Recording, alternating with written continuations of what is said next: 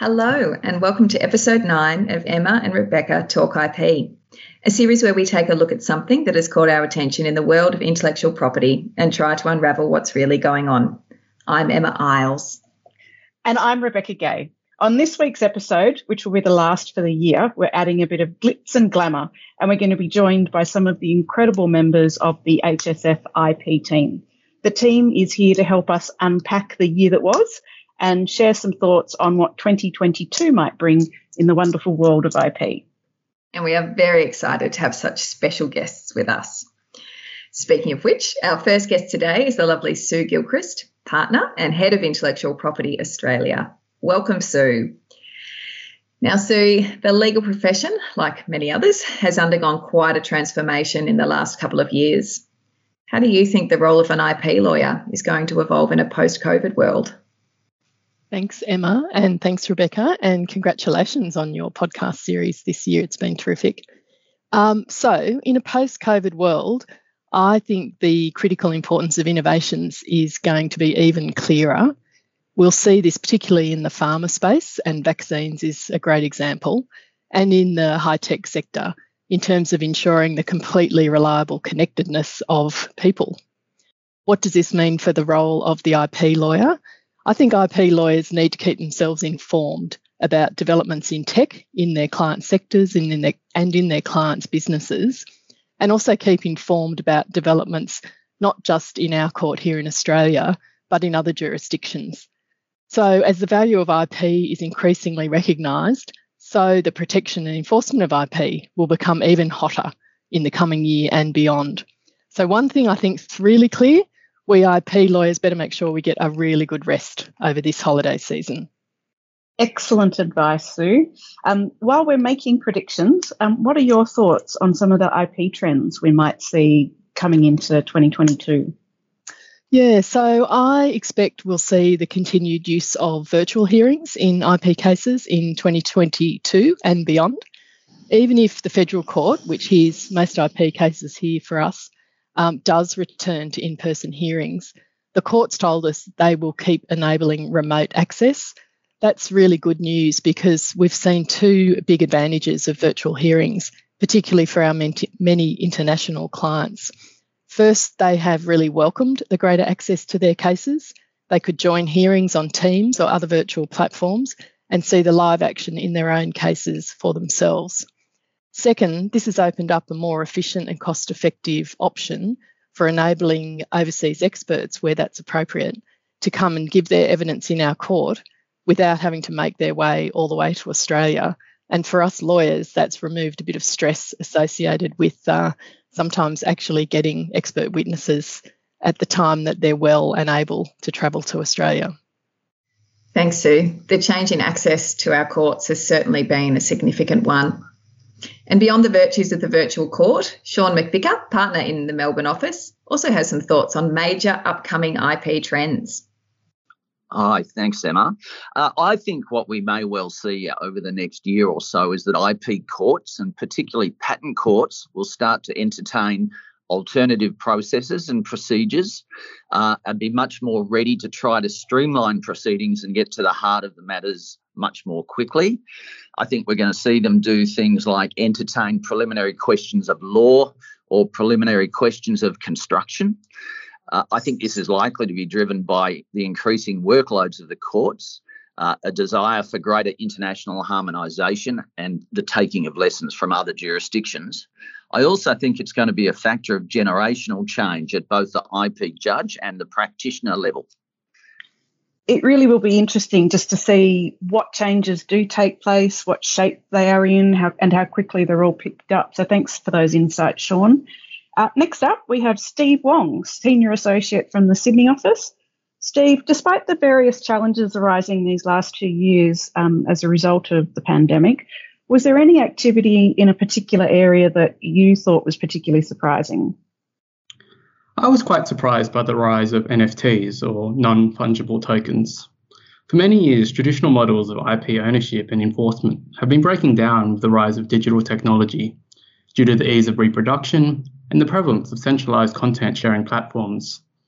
NFTs really arose in this landscape, and we're seeing them being used as a way to reintroduce scarcity in a digital environment, which has implications for artists and brands and how we value IP generally.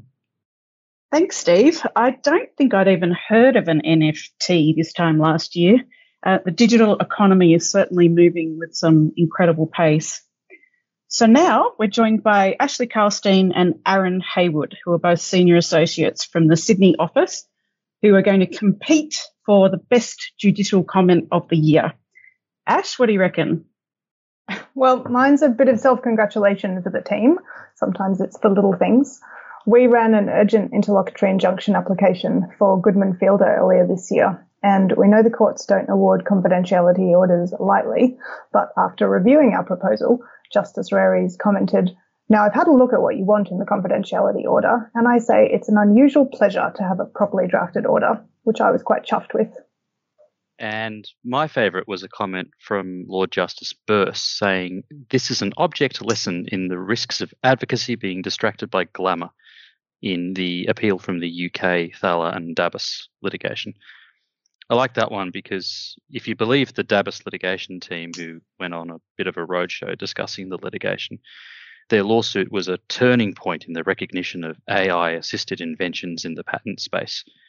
But in reality, as Lord Justice Burse explained, the decision really only dealt with the slightly less interesting question of how the Patent Office should process patent applications.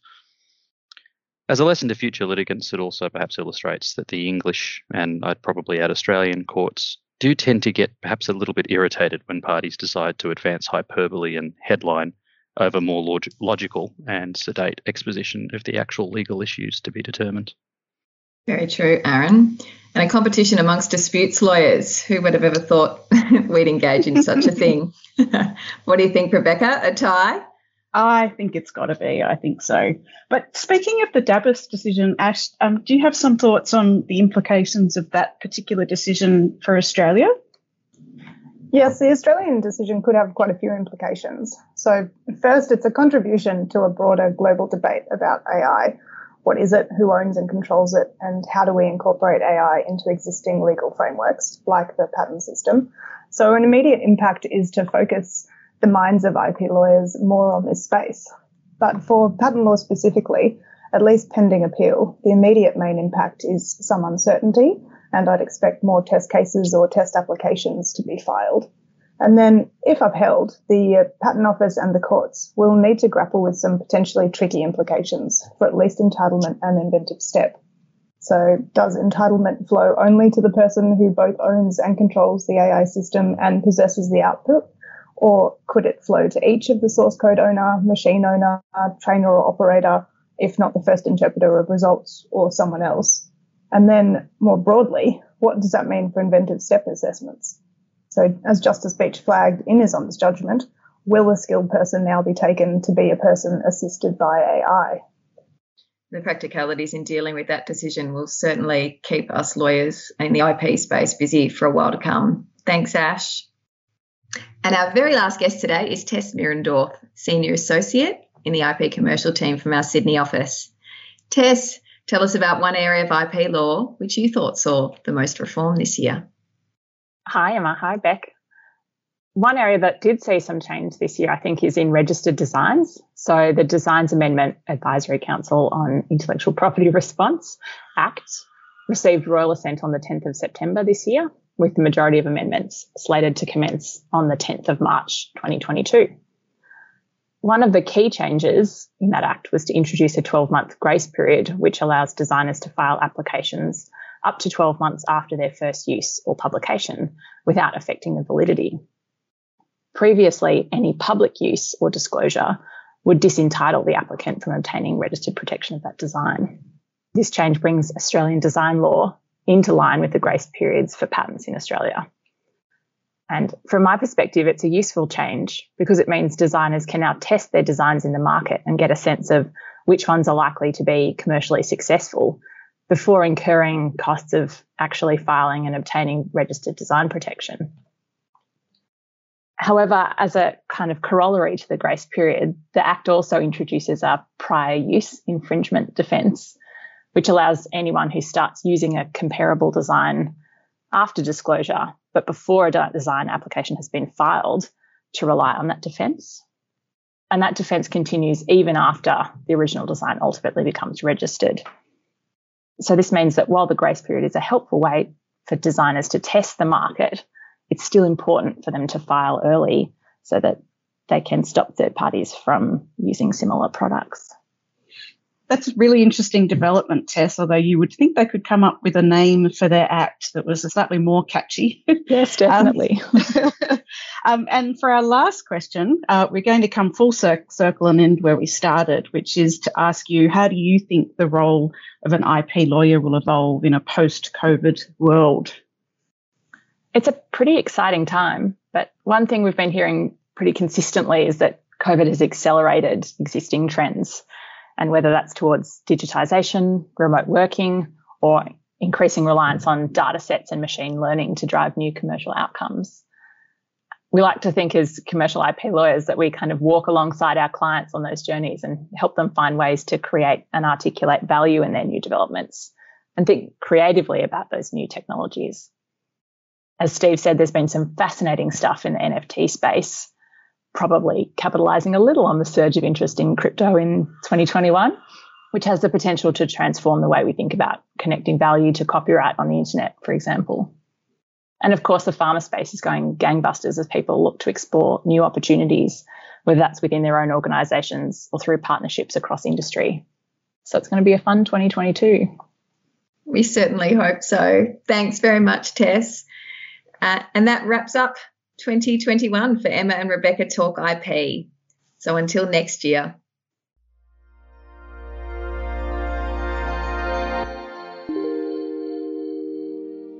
You have been listening to a podcast brought to you by Herbert Smith Freehills. For more episodes, please go to our channel on iTunes or SoundCloud and visit our website herbertsmithfreehills.com for more insights relevant to your business.